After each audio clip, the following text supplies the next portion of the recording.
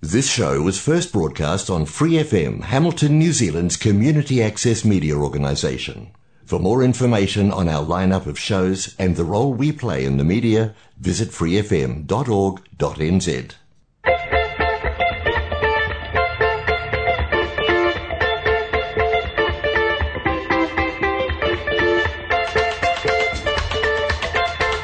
Nā mai, haere mai. Good afternoon, kia ora tēnā koe. Free FM 89.0, independent community media. Bruce Scott and Mel Driscoll. This is Cosmopolitan News and Views on March 6th. It is day 65. Well, joined by Mel shortly. March 6th, 1836 this day, an event in history that we all remember in the history books. The 10-day standoff at the Alamo fort ends. The siege began February 23 the same year when Mexican army,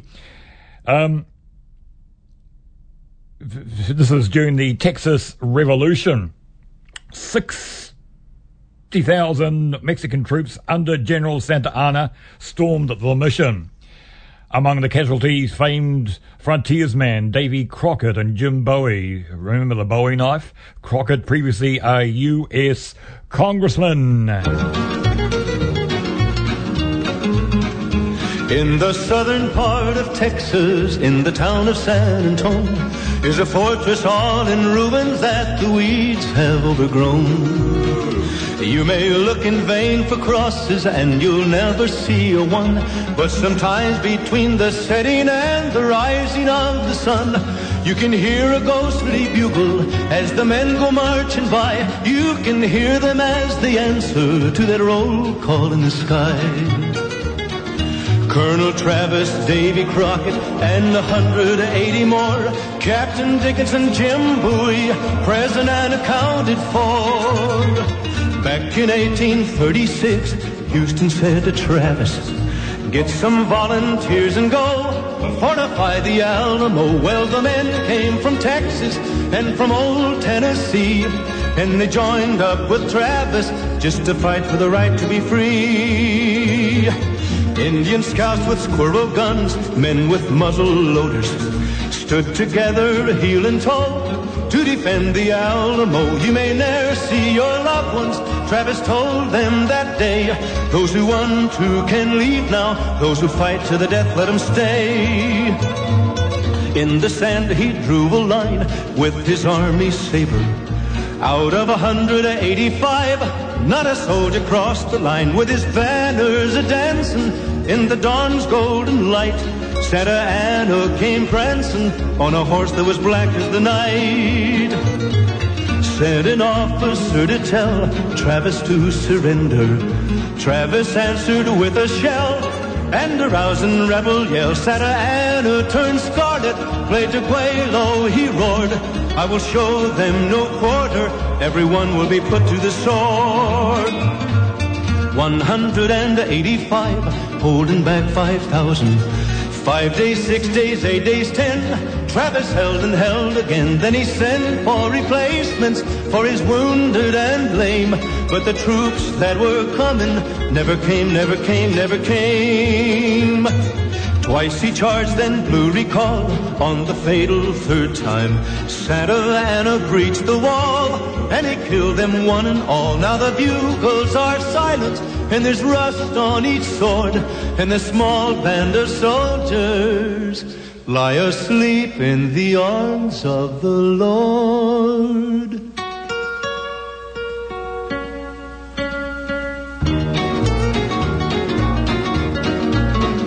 In the southern part of Texas, near the town of San Antonio, like a statue on his pinto rides a cowboy all alone.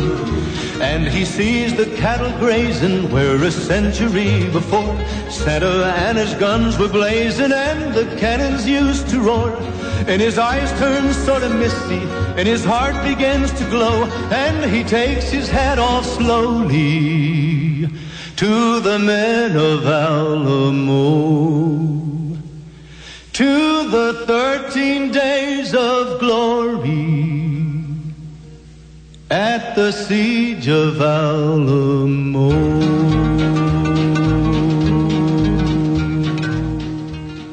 Free FM 89.0, independent community media is just on 2 minutes past 1. The Siege of the Alamo, the late Marty Robbins. There was a John Wayne movie, featured the story. John Wayne directed or produced the movie, and there was a Disney movie. And just a question this afternoon, there's an actor in that Disney movie who played two famous frontiersmen. He played in the Disney movie along with Buddy Epson. He did play Davy Crockett, and he also played another famous American frontiersman. I'll give you a hint shortly. Good afternoon, Mel. Good afternoon, and especially to our guest, our first guest today, Claire St. Pierre. Like a seed, Pirongia Te Aroare o Kahu Restoration Society took root. At meetings between Department of Conservation officials and local citizens, there flowered a joint committee, a focus group, for concerns over everything that threatens our native fauna and flora, especially in the native bush, streams and gullies near Pirongia. That early committee formed in 1997, preparing the way. When did you take up the challenge, Claire? Oh, well, Mel, I was there in that joint working group with the Department of Conservation way back in 1997, and so I've just been involved ever since. We had our first public meeting to form the society in 2002, and I was elected the chairperson there, and I'm still there. One of the most welcome sounds, though in nothing like the intensity of the past bird song, is the call of the kōkako.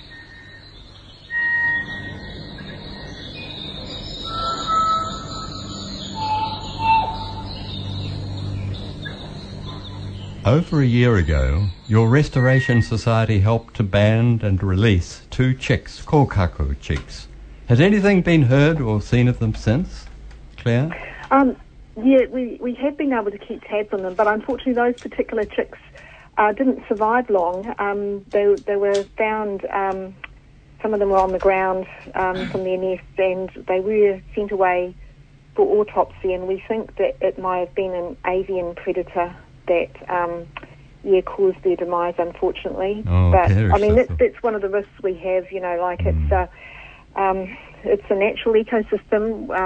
We still have predators and those that are preyed on, even though we keep our rats and possums really low. If the chicks had survived, would they have been moved, say, up to Mangatauteri just to keep an eye on them? Oh no, they're generally pretty safe in our pest control area, and what we're trying to do is build up the numbers on Mount Pirongia so that we've got a thriving population there that's sort of re-established on Mount Pirongia. But what we think is that they'll gradually spread out across the landscape, going to sort of bush fragments around the mountain. And so we've already had some reports of people seeing them in their private bush stands. It's a very distinct call, isn't it? Yeah, it's beautiful. In fact, it's said to be one of the most beautiful bird calls in the whole world.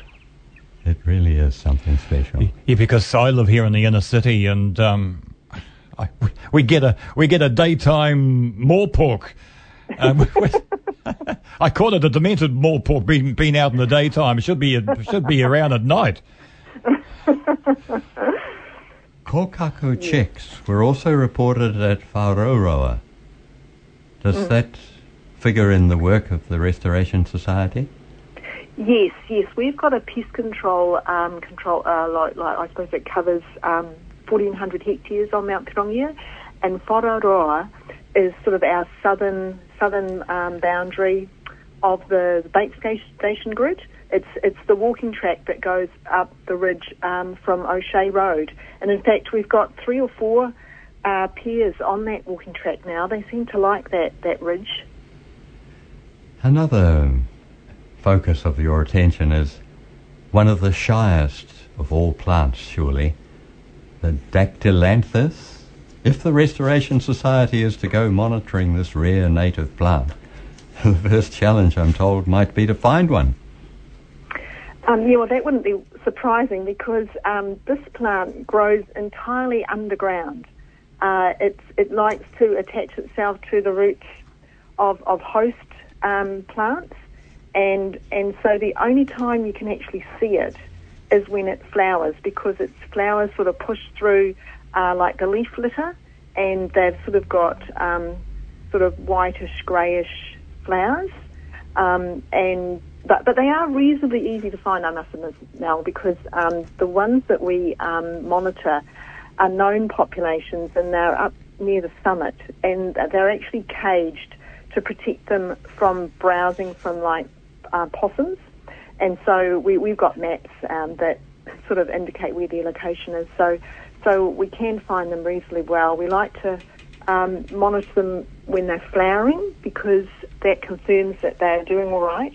And they need help with pollinating, because the native pollinator, the main one, was the short-tailed bat, but it's no longer present on Mount Pirongia. So when we go up and check the flowering, we also do hand pollinating to ensure that there's good seed set, so that, you know, we're going to get a succession of new plants over time. Everything being connected in some way.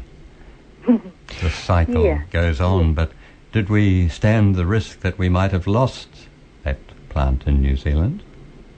Well, it was actually really widespread across the country, certainly in the North Island, and it was, I suppose, it suffered from people digging it up, because its common name is wood rose. So because it grows on the roots of other plants, or like shrubs and trees, that interface actually creates a beautiful rose form.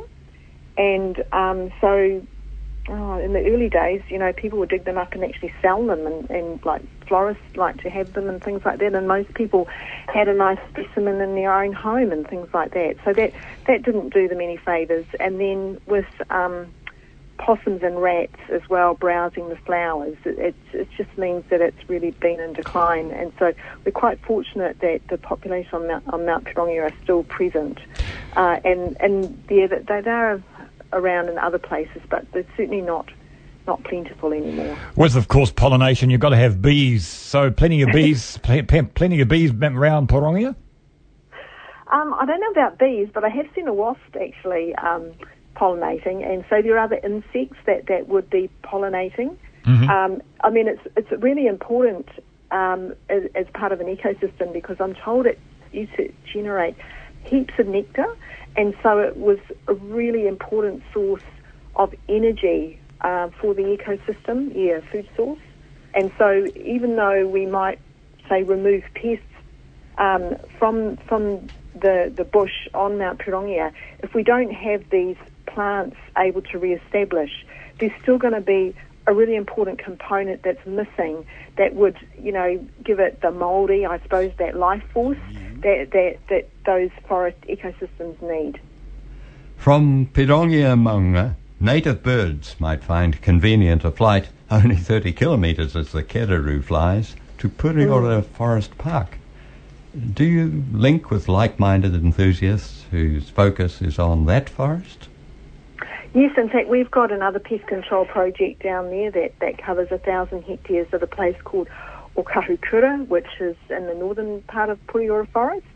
And we got involved with that because when we were wanting to bring kōkako back to Mount Pirongia, we couldn't get agreement from DOC or from the kōkako specialist group that it would be a good idea to start a new population of the birds, because they were actually really concerned about the species as a whole, like the birds they already had, that they could see they were in decline. And so we heard about an unprotected remnant population of kōkako that was at Okahukura, and we said that, well, we would adopt that population and make sure that it got protection, and so that the numbers there could increase.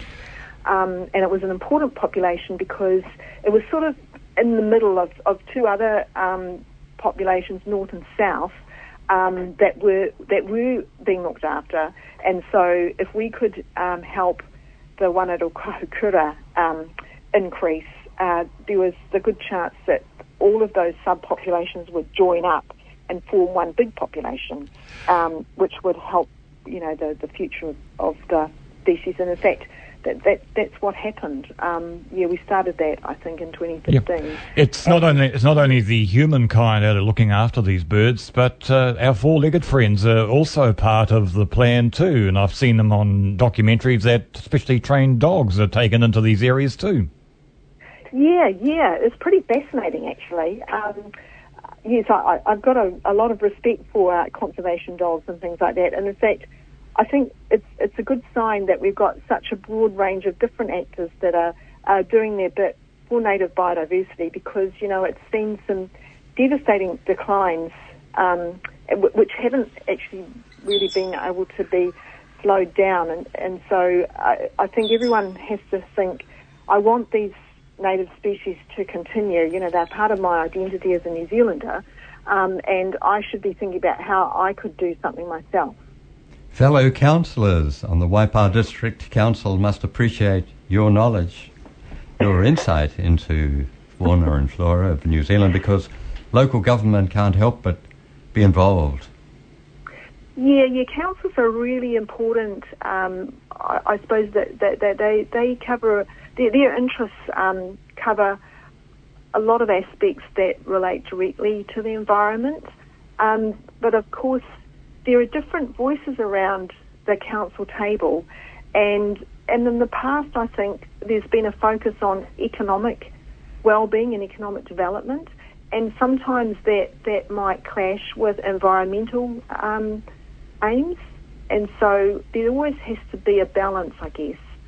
But I do think that the public are sort of being more vocal about wanting to see like environmental well-being elevated more, and then we have a lot of young people who are very concerned about climate change, and looking after our native biodiversity is an important part of mitigating the effects of climate change. So we're definitely hearing that message. There's a place which is in the heart of the Waipa district. It's called Kaipaki, and of course Walker's Gully, which separates Kaipaki through Pukirimu.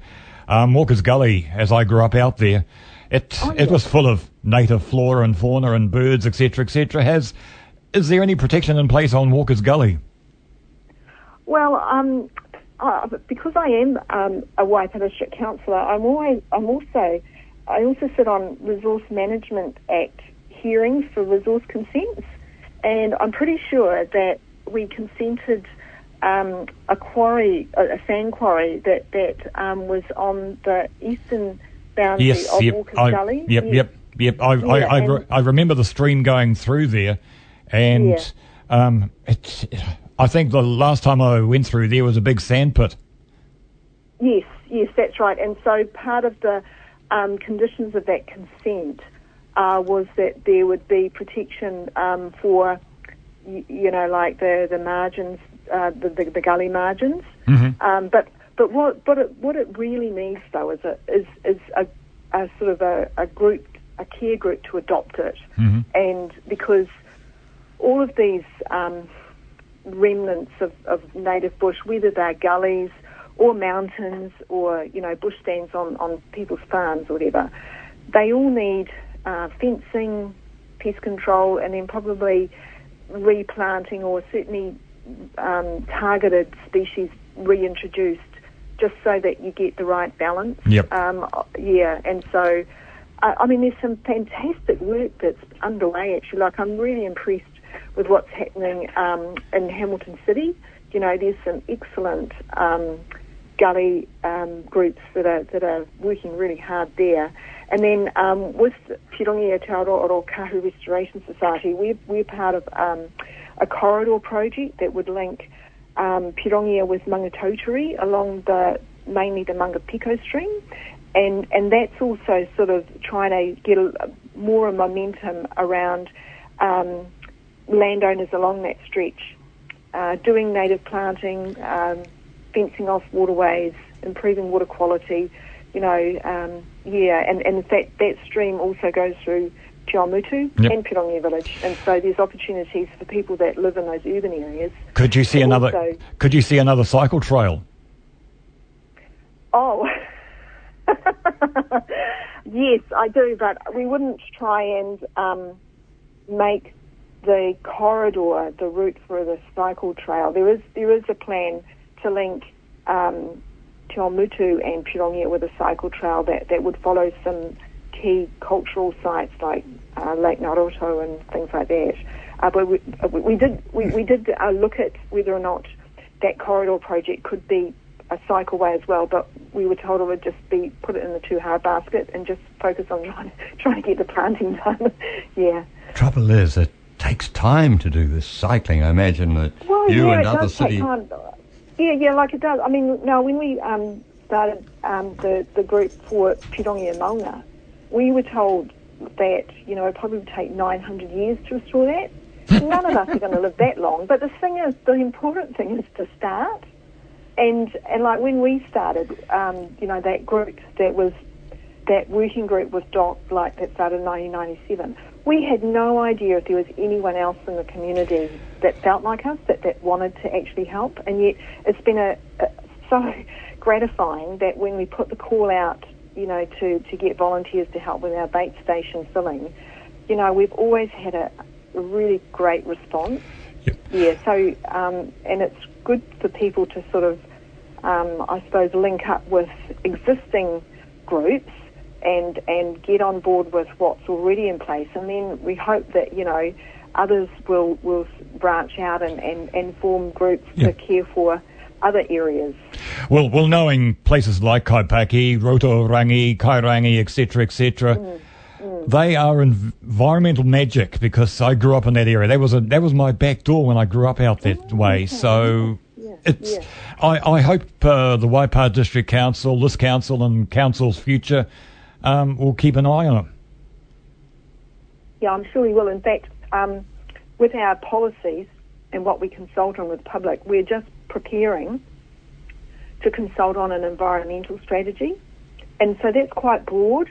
And so it covers, I suppose, restoration of those areas that you mentioned. Yep. It's also looking at other parts of, I suppose, environmental well-being and how ordinary people can, whether it's reducing waste or making sure that our buildings and our new developments are actually going to have as little impact as possible on the environment, things like that. So I'd encourage your listeners to watch out for that strategy. It'll be out for consultation in the next few months, and then we've got another one that's pretty much out there now, which is the transportation strategy, sort of the future of transportation, because that's about trying to encourage, well, part of it, I'm not supposed to say what I'm committed to or predetermined, but part of that is looking to encourage more active modes of transport, so more cycleways and things like that, which of course is good for the environment as well.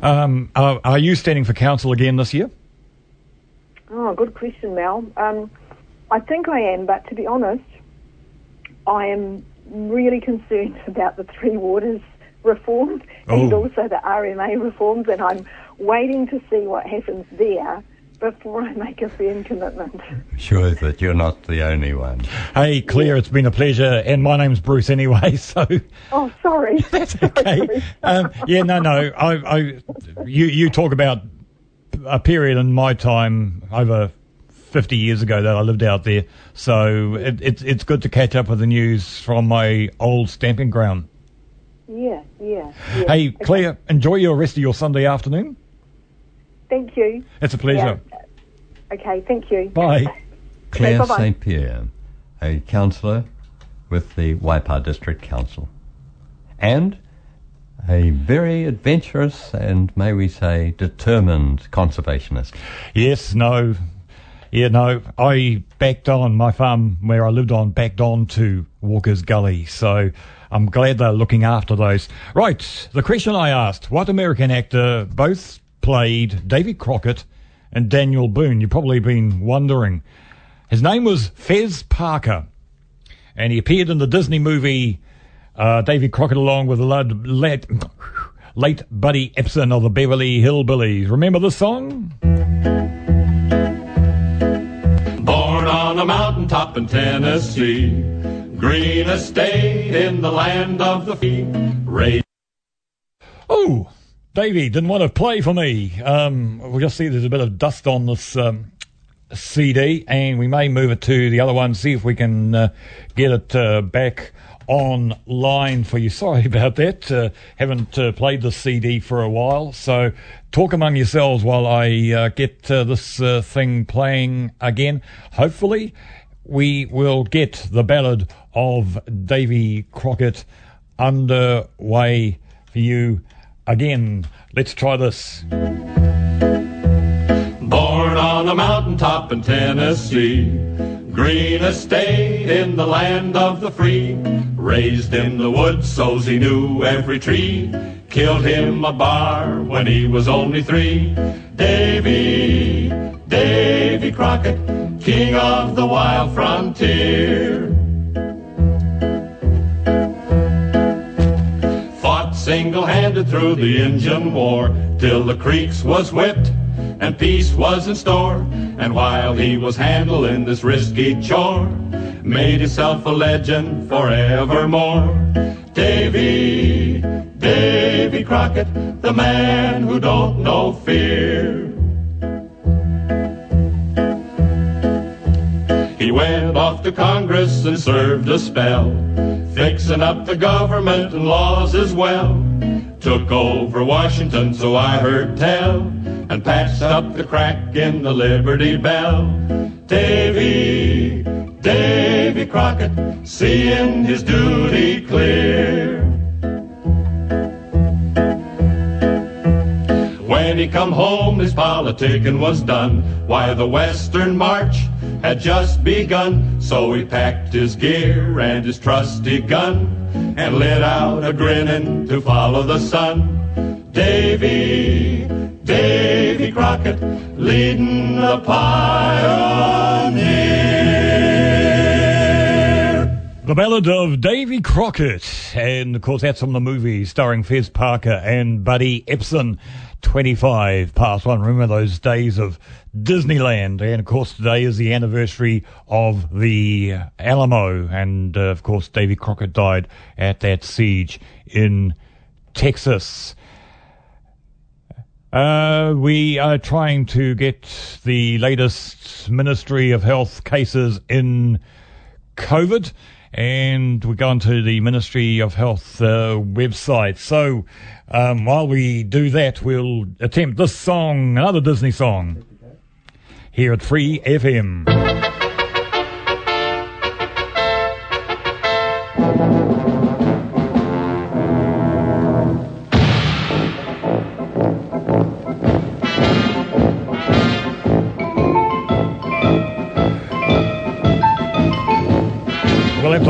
We'll have to leave the music there because our next guest has arrived, and I'm keeping an eye on the latest COVID information, Mel.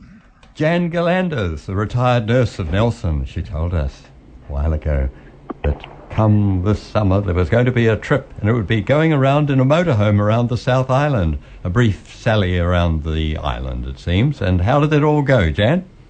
Oh, we had such a good time. My travel companion and I participated in an activity run by one of the areas of the New Zealand Motorhome and Caravan Association, Area 76 North Canterbury, and they set up a hunting safari. In normal times, a safari would be a group of people in their motorhomes who would travel together, but given people's reluctance to cohort widely, they came up with this kind of scavenger hunt approach.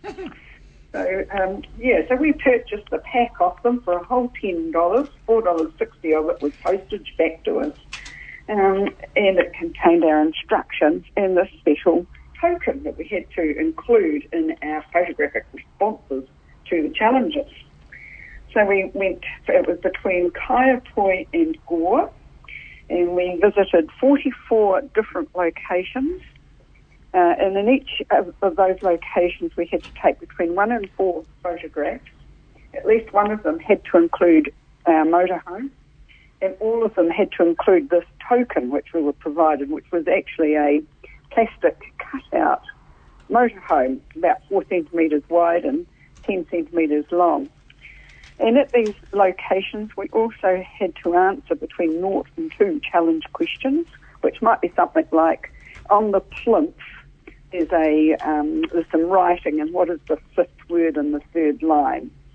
Sometimes we had to produce a receipt, so we had to buy anything from a place. They bought an ice cream somewhere and put that receipt in. There were 3 mystery locations, 2 of which we managed to find, and one we aborted due to the weather, to be honest.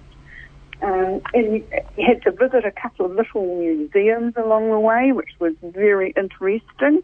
They had an aviation theme, and I didn't even know these 2 museums existed. So one was a little museum in Mandeville, and there are 2 Mandevilles in the South Island, which I also didn't know. So the most northern Mandeville has a little hobby enthusiast museum where they've got some very rare little aeroplanes. And then there's another similar sort of thing in Ashburton.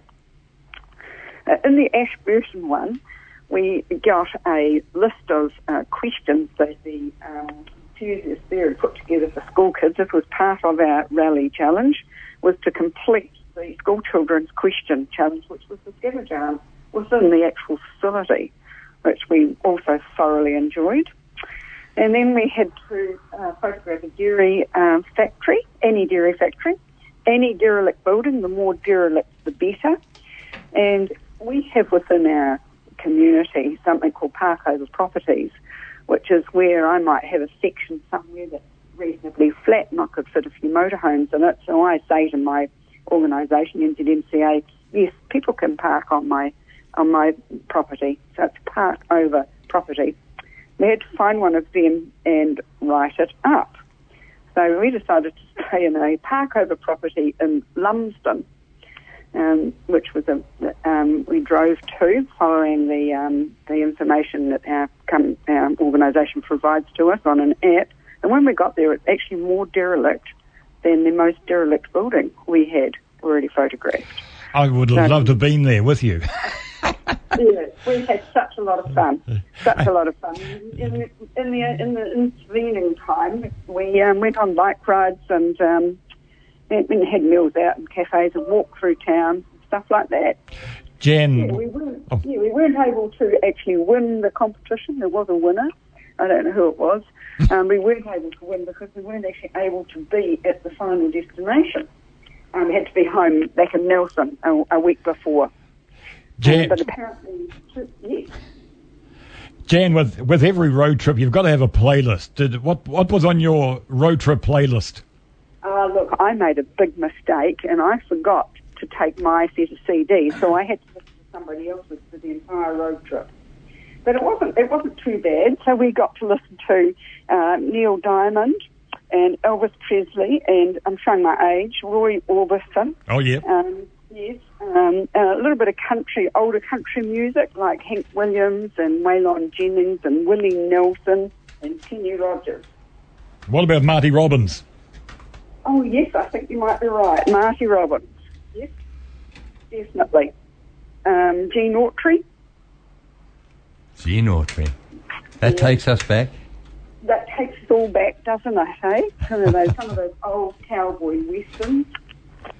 Oh, just stay there because I got a special treat for you coming up right now. You probably heard this song on your trip.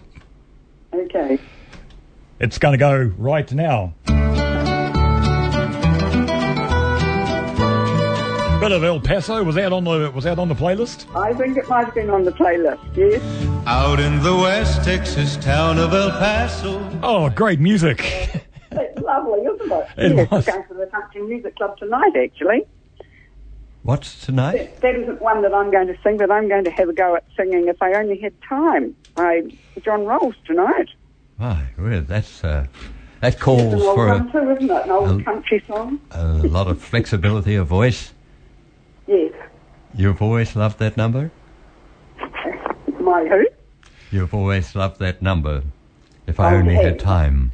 If I only had time. Becoming more and more relevant as I get older. Well, shortly I've got another song called The Eve of Destruction coming up, and it's quite pertinent to what's happening in the Ukraine and Russia. Oh, yes, that's awful, isn't it? Very sad. Yeah. So in the days when we could travel, I belonged to a network of women who hosted each other in their homes. And I've been to a few countries in the world and stayed with different women, that's complete strangers to me, in their homes. And we have 3 members in Russia. I don't know if we've got any in the Ukraine. I got out the book and had a look last night, yeah. And that's very sad. You know, 'cause women create families and, you know, I think women value individuals and families, and men are more involved in societies maybe rather than individuals. And I think there'll be ordinary people like me in Russia that are very upset. You think us men have something to answer for when it comes to hostilities, Jan? I think, yes, I think if more women were involved in the ways of the world, perhaps there would be less violence and conflict. But who's to say? I think we need both. I mean, men and women are different. That's why we're supposed to have a father and a mother, I think. And to change the subject, Jan, how did you dodge all that weather, the shocking weather that we heard about during your trip? But yes, that was a bit distracting, I have to admit. We, you know, obviously in a motorhome you're a bit trapped if it rains. The only good thing about it is that you can keep going. You know, you can go, where is it? Where is the weather better? So we came out. We did want to spend a few days in the Catlins, and we came out of the Catlins because of the rain. It was 31 degrees when we arrived at the Catlins, and we went and had a meal and a drink at the local pub, and we actually met friends down there and had a bit of a jam, and then we went to sleep in the heat and woke up and it dropped from 31 to 11, and it was heavy rain, and it was coming all through our roof vents because we'd left them open because it was so hot. So that was probably the worst experience we had of the rain, that we just avoided it. So we didn't get affected by any of the floods or slips. So we look at NZTA, and if the road's closed, we go a different way. Well, that was well timed then. We were lucky, and everything at home was fine as well. So when we got home, both our homes were. Did you have an umbrella? Did you have an umbrella? Yes, we do have an umbrella. Yes, got a real estate agent plastered all over it. You might have been surprised to find that it was more than warm weather in Wellington. When it spilled over the strait and it was affecting Picton in a big way, that's getting pretty close to home for you. Yes, it is, yes. Yeah, definitely. And my daughter had a friend in Westport who got flooded out, and she just had a baby, you know, the first floods in Westport. And they had only just finished their house. They'd been back in it 3 or 4 weeks when they got evacuated out again. And she's heavily pregnant with her second child now. So it must have been very stressful for her. I felt very sorry for her. And a very worried granny. Yes. But anyway, all was well. No more water or insurgents. So everything's okay. But that would be so stressful. Well, you may be soon paying attention to where the next project is, because what you took on in the South Island, it really sounds like a project. I think I'd quite like to actually get involved in creating one. Well, you're always welcome here in Kirikiriroa, Hamilton. You're always welcome to pay us a visit in your motorhome. I think we will one day, but I'm just not confident yet. It's a long way to come back, isn't it? So lifting up MIQ and everything, I'm thinking more and more like it's never been across the ditch, not with us. Oh, yes. Well, it's amazing what you could achieve in a motorhome, getting around. And it's sparing the costs that would be involved in seeking accommodation, hotels or motels. Yes, but because the fuel price is going up, it's not as cheap as it was. But some days in a motorhome, you only travel, 170k. Sometimes not even that much, just to the next Parkover property or the next Freedom Camp or the next NZMCA park. Oh, you'll have to get an electric motorhome. Oh, wouldn't that be cheap? Wouldn't that need a lot of power? Well, if you want to save on the power, perhaps a electric push bike might be good. I got one of them. I don't think I could tow that motorhome with it. Yeah, you're at the moment, Jan, you're going in and out, so with your phone call, but we've got all the gist of it anyway. Yes, thanks. Right, yeah. All right. Well, you guys have a great day, week. I will, please, Vic. I've got some good news on COVID-19 coming up, so Oh, okay. Well, I'm going to pop the radio back on now we've had this call and have continued to listen. Okay, thank you. Well, okay. thank you. Thanks, Jan. A collective sigh of relief. There are 15,000 new cases in the country today. It has been going down over the weekend. Sadly, there's one death, 618 people in hospital amid the Omicron outbreak. So 15,161 new community cases. Yes, have we reached the peak, Mel? So let's cross our fingers, and there are, let's have a look. I'll look at Waikato here, just going down the list.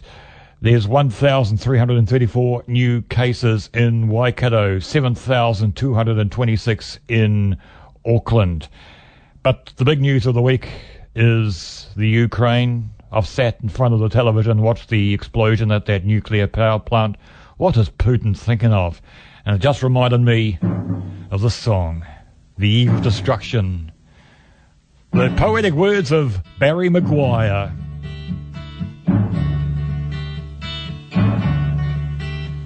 The Eastern world, it is exploding, violence flaring, bullets loading. You're old enough to kill, but not for voting. You don't believe in war, but what's that gun you're toting? And even the Jordan River has bodies floating. But you tell me over and over and over again, my friend, you don't believe we're on the eve of destruction.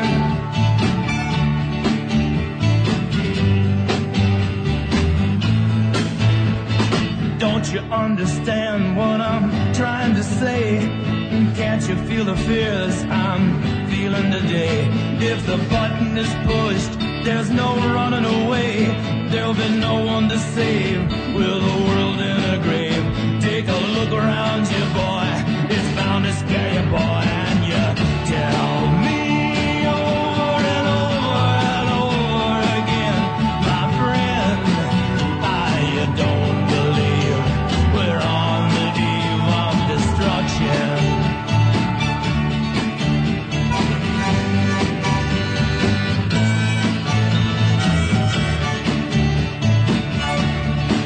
Yeah, my blood's so mad, feels like coagulating. I'm sitting here just contemplating. I can't twist the truth, it knows no regulation. Handful of senators don't pass legislation, and marches alone can't bring integration. When human respect is disintegrating, this whole crazy world is just too frustrating. And you tell me over and over and over again, my friend, you don't believe we're on the eve of destruction.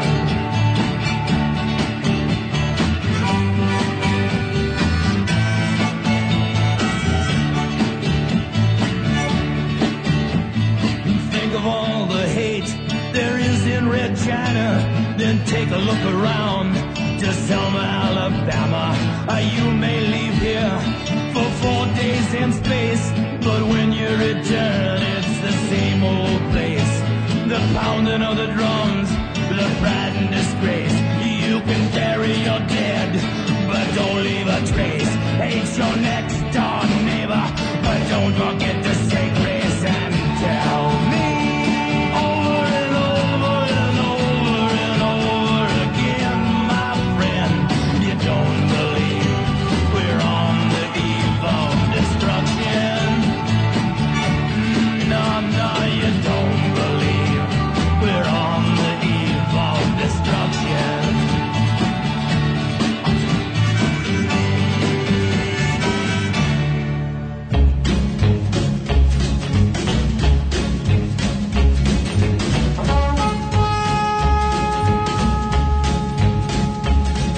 I came to town to search for gold, and I brought with me a memory. And I seem to hear the night wind cry, Go hang your dreams on the hanging tree, your dreams of love that could never be. Hang your faded dreams on the hanging tree. The hanging tree. I searched for gold and I found my gold. And I found a girl who loved just me. And I wished that I could love her too.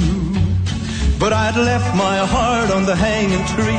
I'd left my heart with the memory. And a faded dream on the hanging tree. The hanging tree. Now there were men who craved my gold and meant to take my gold from me. When a man is gone, he needs no gold. So they carried me to the hanging tree to join my dreams and a memory. Yes, they carried me to the hanging tree. The hanging tree. To really live, you must almost die. And it happened just that way with me. They took the gold and set me free. And I walked away from the hanging tree. I walked away from the hanging tree. And my own true love, she walked with me. That's when I knew that the hanging tree was a tree of life, new life for me. A tree of a hope, new hope for me. A tree of love, new love for me. The hanging tree, the hanging tree, the hanging tree. 1:45, Free FM 89.0, independent community media, Bruce Scott and Mel Driscoll. We've been round the country in both islands today talking about conservation and road trips, etc., etc. And of course, looking at the photos of the destruction in Wellington during the week. And my praise goes out to all those photographers. May have had telephoto lenses, but some of those journalists in the middle of it, being abused, spat at, having things thrown at them. And, of course, you read this week too that Parliament's doors were reinforced because they found out the plan was to do a Washington and get into the Parliament buildings itself, Mel. Yes, and our focus on the Ukraine, which we had hoped we could link to today. There are demonstrations in Auckland, and one of those who is involved has also published an open letter to our government saying, "My morning used to start with coffee. Now it starts with making sure my family and friends in Ukraine are still active and alive. As I write this, Ukraine is in flames. Its peaceful people are fighting a war they didn't start and didn't deserve, but it's upon them all the same. I've lived here, New Zealand, 16 years, but my entire family remains in Ukraine. Some are fleeing, others have joined the fight. All are suffering. Russian violence is escalating. Putin is now deliberately targeting civilians. Schools and kindergartens are being bombed and innocent children are being killed. Parts of Ukraine are reporting severe food and supply shortages, particularly those areas in the southeast that are cut off by the Russian army. Reports and videos of the use of vacuum bombs, more devastating even than napalm, and cluster bombs are starting to come in. The people of Ukraine are fighting a superpower, but they will not go quietly into the night. When Ukraine called for volunteer soldiers on the first day of the war, so many responded they had to turn people away and tell them to wait. When Ukraine asked people to give blood for the injured, within hours there were queues despite a constant threat of shelling. breweries suspended brewing to produce Molotov cocktails to use against Putin's tanks. World champions and beauty queens are picking up guns. We would hope to bring to air on Free FM 89.0 next Sunday's program the author of those words, Anastasia Gutierova. She or he is at a demonstration this afternoon, but it's never far from their minds to take any opportunity they can to alert New Zealanders to what they say is the true position. Yeah, and my praise also goes out this week to that Māori marae in one of the suburbs of Wellington. They turned back the protesters. They didn't want them anywhere near them. One man got arrested. We're going to hear more about this over the coming months. What they are going to be charged with, the people in Wellington. Insurrection. I don't know if there's any insurrection laws on the books in New Zealand, but boy, we're going to hear more about this. And congratulations to any of Hamilton Police who were down there, and also the police officers just fresh out of police college. They were in the thick of it. It's interesting. To the firemen and the police who used fire hoses, and then the fire service had issues with the police using the fire hoses. And on that subject of the Ukraine, our mayor in Hamilton, Paula Southgate, says the city is looking at ways to support Ukraine and Ukrainian friends and family in New Zealand. The City Council will continue to light the Victoria Bridge in the Ukrainian colours each night and will fly the Ukrainian flag as soon as it can get hold of one. And the problem was apparently there was such a run on them. Never been such a demand ever. So we had also one who featured in a program years ago when she was concerned with climate change, one who has established an organisation that is Hamilton peace activist and founder of youth-led peace advocacy movement Rise for Lives, Timi Barbas. She's 20 and she's written an open letter to world leaders. A younger generation doesn't hesitate to take their concerns to the top. Good on the young getting interested, and of course local body elections are coming up too. We'll be talking to, before we go, our local commenters coming up next. This is the follow-up to El Paso, the late Marty Robbins from 1976. From 30,000 feet above the desert floor, I see it there below. A city with a legend, the West Texas city of El Paso, where long ago I heard a song about a Texas cowboy and a girl, and a little place called Roses where he used to go and watch this beauty world.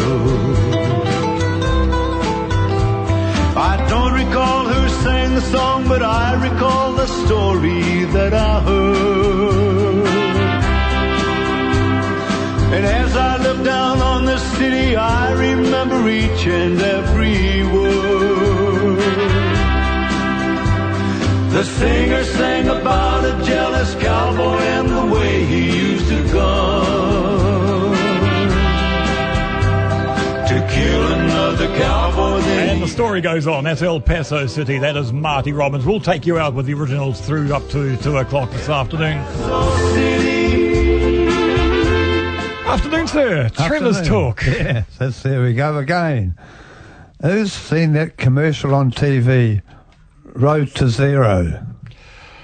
I saw is that the one where all these people come out of the car? That's the one, yeah. And they're up against that road thing, the fence, Yeah. And all these people come out of that car. So where do they all come from? I mean, I've seen some weird ads on TV, but that must take the cake. I mean, who could understand what's going on? I mean, who does the road transport department in Wellington hired to come up with these ads. It staggers me. I think with the factor behind it is they're trying to do these things to draw people's attention, but I think I find it quite irritating. I mean, if they gave me the opportunity, I'd probably even do it for nothing. I could come up with a far better commercial that really brings home what they're aiming at. I noticed that young officer, he was a police sergeant. They don't give sergeant stripes. And he chased someone on a skateboard trying to do backstroke. Well, I wonder if he was an actor or was a real police officer. Oh, well, I don't know. Well, it's a bit of a worry if it was a real one. But it just goes to show you the things that they come up with. And I think they got another version of it as well where they use a road toll. Yep. Yeah, of course. And we've just been talking about it before. Did you sit down and watch what happened in Parliament grounds on Wednesday? Oh, yes. I mean, it's shocking, actually, really, what they would... missiles are throwing and chemicals on setting at the fire? police. A fire, that's right. I mean, it's a bit like what they did in Washington. Yeah. The only thing is they didn't get inside the Beehive building. Well, that was their plan. Yeah. Because they strengthened the doors and all that. And of course, Mel and I watched it online on the stuff online in the library. I sat there for about an hour and a half watching what was going on, and they were picking up bricks. They even had spades, and they were taking bits and pieces off the road to throw at the police officers. Oh, I mean, it's complete anarchy. Yep. At its worst. Yep. I mean, and not one of them had a mask on. And I bet they weren't getting tested afterwards either. I think the figures I got out today are probably far short of what they probably really are. Yes, 15,000 something today. So are we reaching a peak? Well, we could well be, I think. And I think, personally, as I just said, I think the figures should be a lot higher. If all those people at the protest got tested, I think the results would be quite shocking. Well, we just heard a police siren just go past here, so they must be. And of course, there's an alleged murder out in Huntington today, so police investigating that today. Oh, is it Huntington? Yes, Huntington. Oh, okay. Hey, thank you, Trevor. Very good. We're going to get out of here. We've got afternoon tea. I think our cook's just got some bread and butter for us outside. Oh, okay. So, that sounds like a pretty And going to meal. leave you with Derek and Peter are here. It is 5-2. As promised, take you out with the late great Marty Robbins again. And this is the song you heard earlier when we were talking to Jan from Nelson. Goodbye.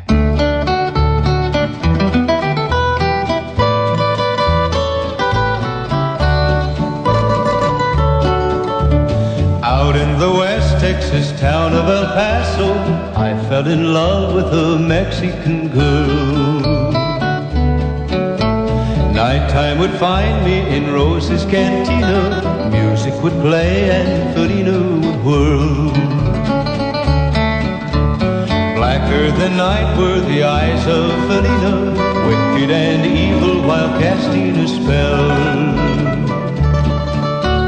My love was deep for this Mexican maiden. I was in love, but in vain I could tell.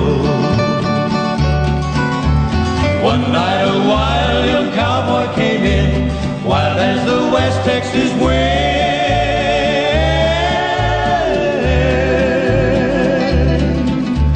Dashing and daring, a drink he was sharing with wicked Felina, the girl that I love. So in anger I challenged his right for the love of this maiden.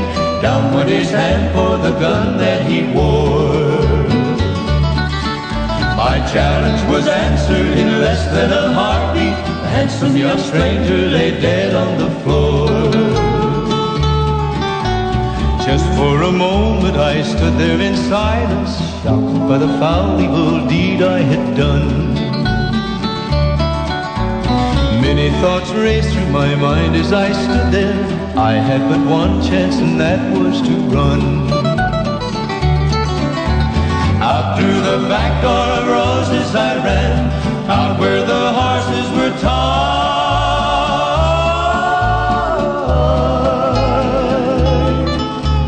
I caught a good one, it looked like it could run.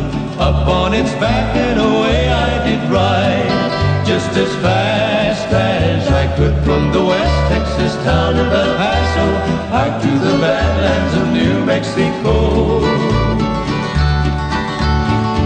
in El Paso, my life would be worthless. Everything's gone in life, nothing is left.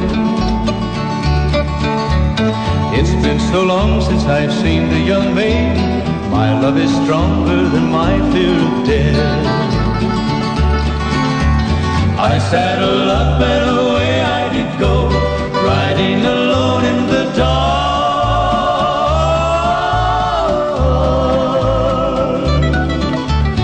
Maybe tomorrow a bullet may find me. Tonight nothing's worse than this pain in my heart. And at last here I am on the hill overlooking El Paso. I can see Rosa's cantina below. My love is strong and it pushes me onward. Down off the hill to Felina I go. Off to my right I see 5 mounted cowboys. Off to my left, right, a dozen or more. Shouting and shooting, I can't let them catch me. I have to make it to Rose's back door. Something is dreadfully wrong, for I feel a deep burning pain in my side.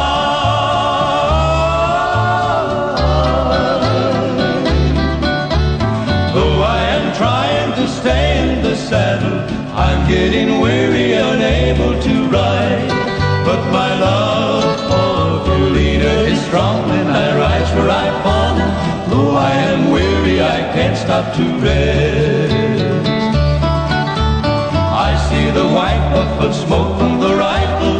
I feel the bullet go deep in my chest.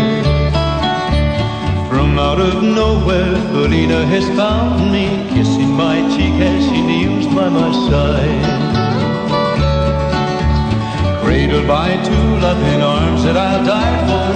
One little kiss and Felina, goodbye. Thanks for listening to this Free FM podcast. If you want to hear more content like this, you can support Free FM via Patreon. Head to patreon.com/freefm89 to find out more.